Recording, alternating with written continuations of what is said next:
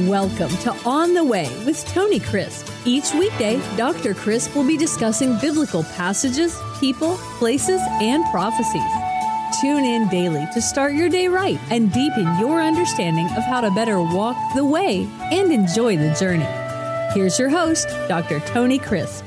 Welcome to On the Way. This is Tony Crisp, and this is the 365 Bible Reading Plan. Today is May 31st, and our chapter for today is Psalm 51.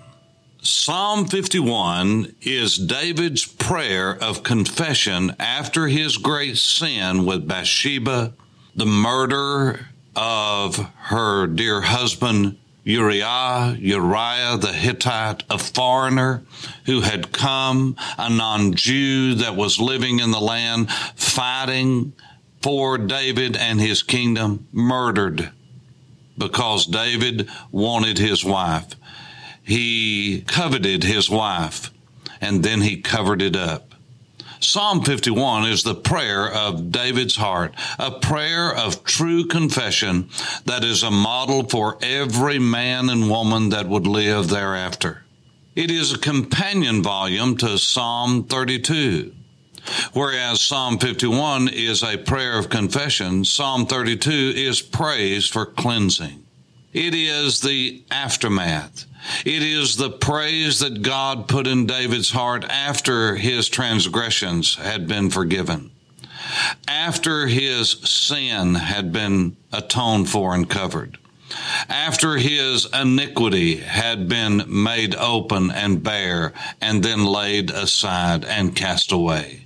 And so let's look at Psalm 51 and see if we cannot get a portrait of really how bad sin is and how it separates us from God, what it does in our lives.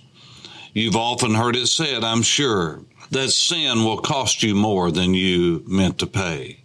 It will hurt you more than you ever dreamed it would. It will take you farther down the road and the path away from God than you ever thought that you would go. You see, this is the way sin is. It's deceptive at its core.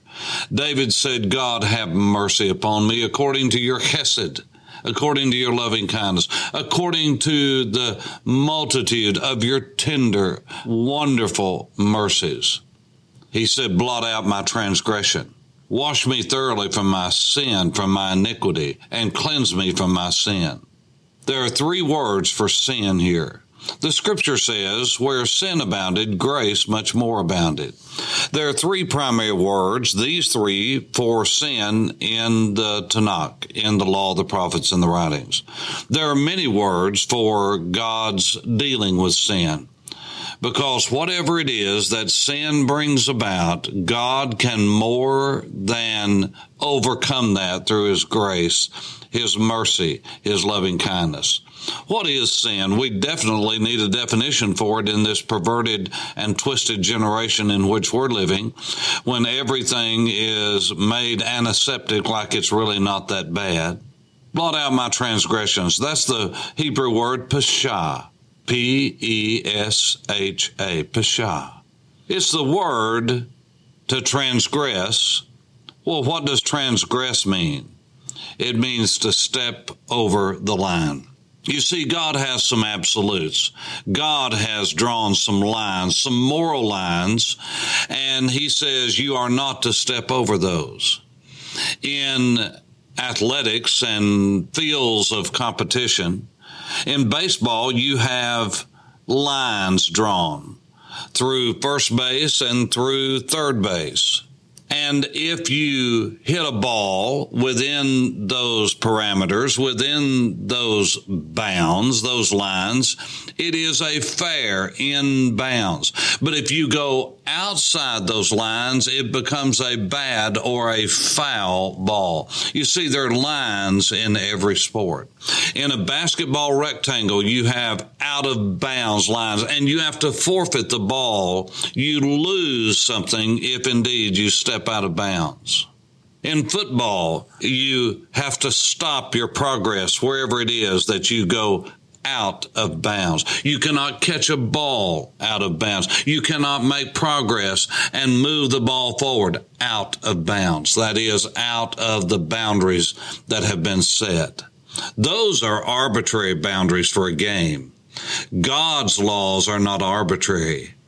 They are eternal laws that God has put within the universe itself, and God says you step out of this boundary, these lines, it's going to be trouble. David stepped over the line. You see, Moses said, when you go into the land, I want the kings to write out with their own hand their own personal copy of the Word of God. Look it up in the Torah. And so David's sin was not that of ignorance. Often you'll hear people say, well, he knew better than that.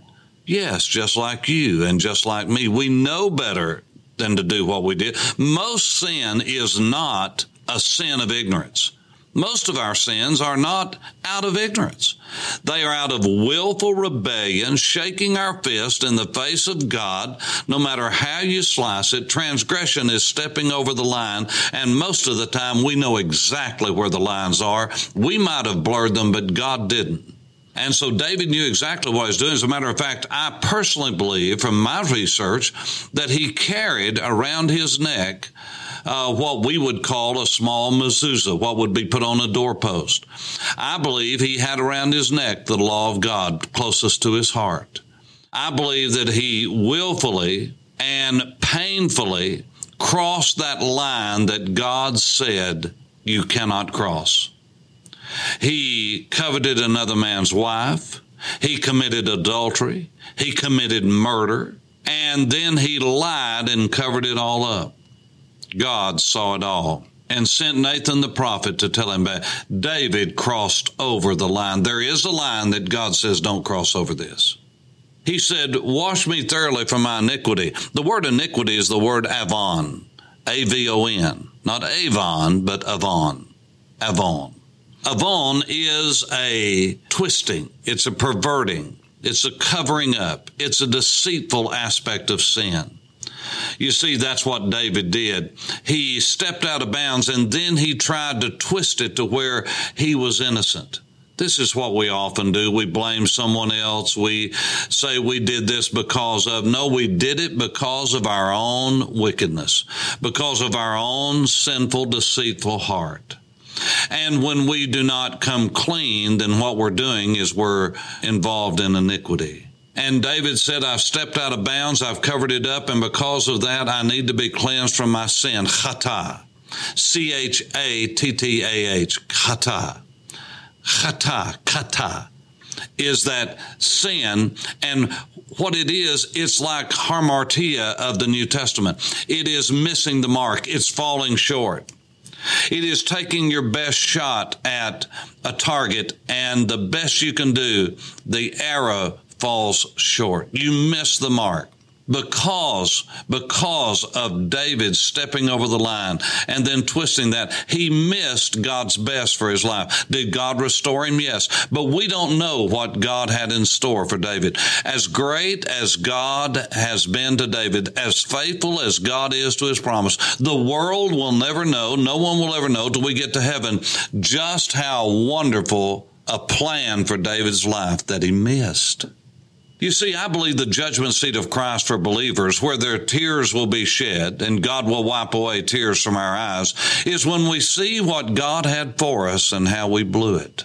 If we had trusted him, if we had have walked with him, if we had not sought to serve our own dictates and mandates and whims and desires, if we would have just followed God, we would have had his best.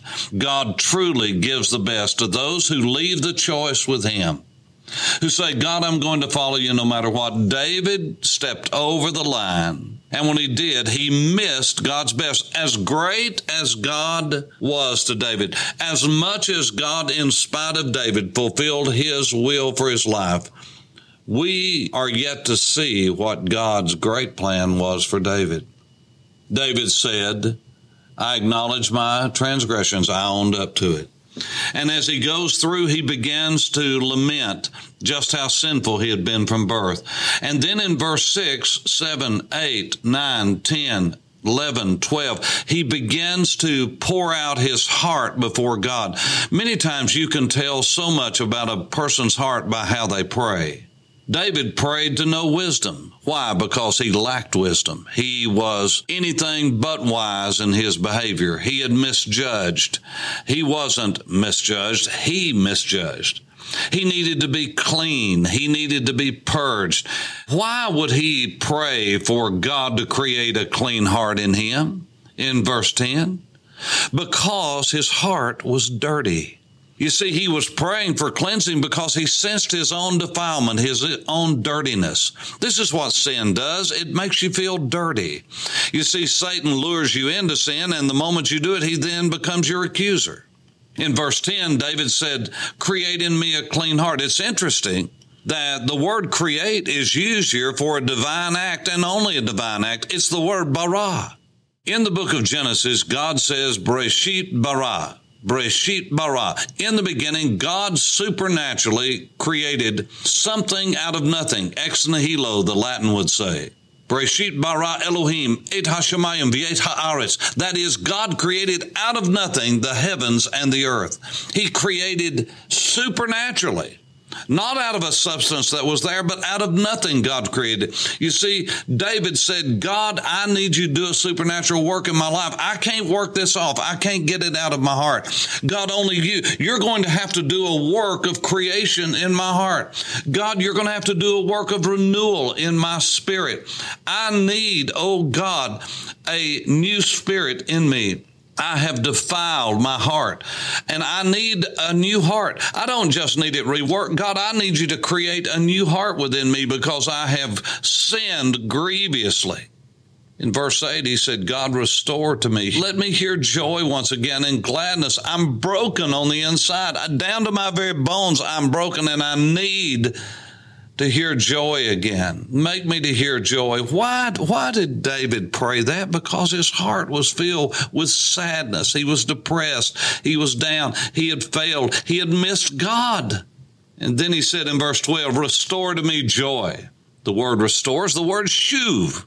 It's the word for turning around. It's the word for repentance. He said, God, I need to be turned back to joy. I have turned away from what gives joy, and that is knowing you, knowing your will and doing it.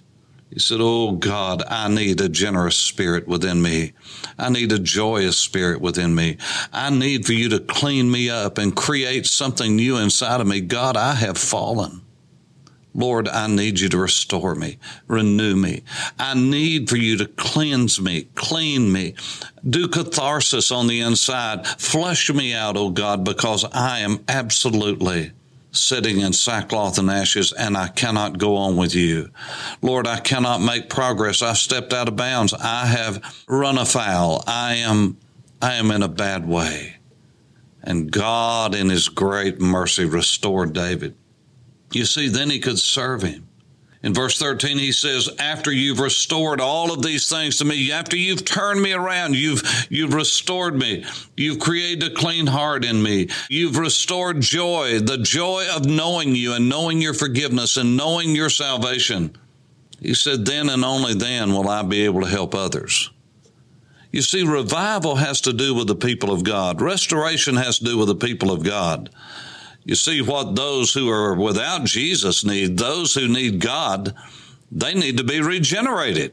They don't need to be restored. There's nothing there to restore. They're dead in trespasses and sins. But those of us who are saved, who are walking with God, who have known God and walked with him and know the forgiveness of sin, know fellowship with him, when we break fellowship with him, we have to be restored. And David said, God, I'm in such a way, I need to have a supernatural act. This is not going to be just a normal getting back together. This is not a break up to make up. God, I am in trouble, and my heart needs to be created just like you created the heaven and the earth out of nothing. God, I don't have a lot to work with here. You're going to have to do something that's supernatural, and God did it. He restored him. I want to encourage you to read Psalm 32. After you listen to this podcast, go back and read Psalm 51, which is this prayer of confession, David's outpouring of his heart. But go back to Psalm 32 and just read it. Maybe read it once or twice and see the blessedness of the one whose out of bounds steps have been forgiven. Those that have been cleansed from defilement. God said, when you do this, those bones that were breaking, that crushing that was happening, I will restore you. I'll mend you. I will guide you. You'll have direction again. Yes, you stepped out of bounds, but I'm going to put you back in bounds, and you're going to start making progress again because I'm going to restore your heart, your soul, your direction. I'll guide you with my eye. Just look at my eyes. Look at my face looking at you. I love you. I care for you. I'll restore you. God is a God of mercy, of chesed, of loving kindness, of gentleness, of goodness. He is a God of forgiveness. And if you'll turn to him with all of your heart, he'll forgive you. He'll cleanse you. He'll set you back on the right path. Right now, if God has brought something to your mind where you sinned, or maybe you're listening to me right now, and you are so far away from God that you don't think it'll ever be like it once was, let me just tell you, God can make you brand new, and he wants to do that. Just right now, confess your sins to God, and God will restore you. Turn to him with all of your heart. He'll mend your broken heart, and he'll set your feet on a solid path. For On the Way, this is Tony Crisp. Thanks for listening to On the Way with Tony Crisp. Tune in every weekday for information on biblical passages, people, places, and prophecies. Fridays are for your questions. Email your questions to questions@tonycrisp.org. Then just listen for your question to be answered on Friday's podcast. That's questions@tonycrisp.org. Thanks for listening and have a blessed day on the way.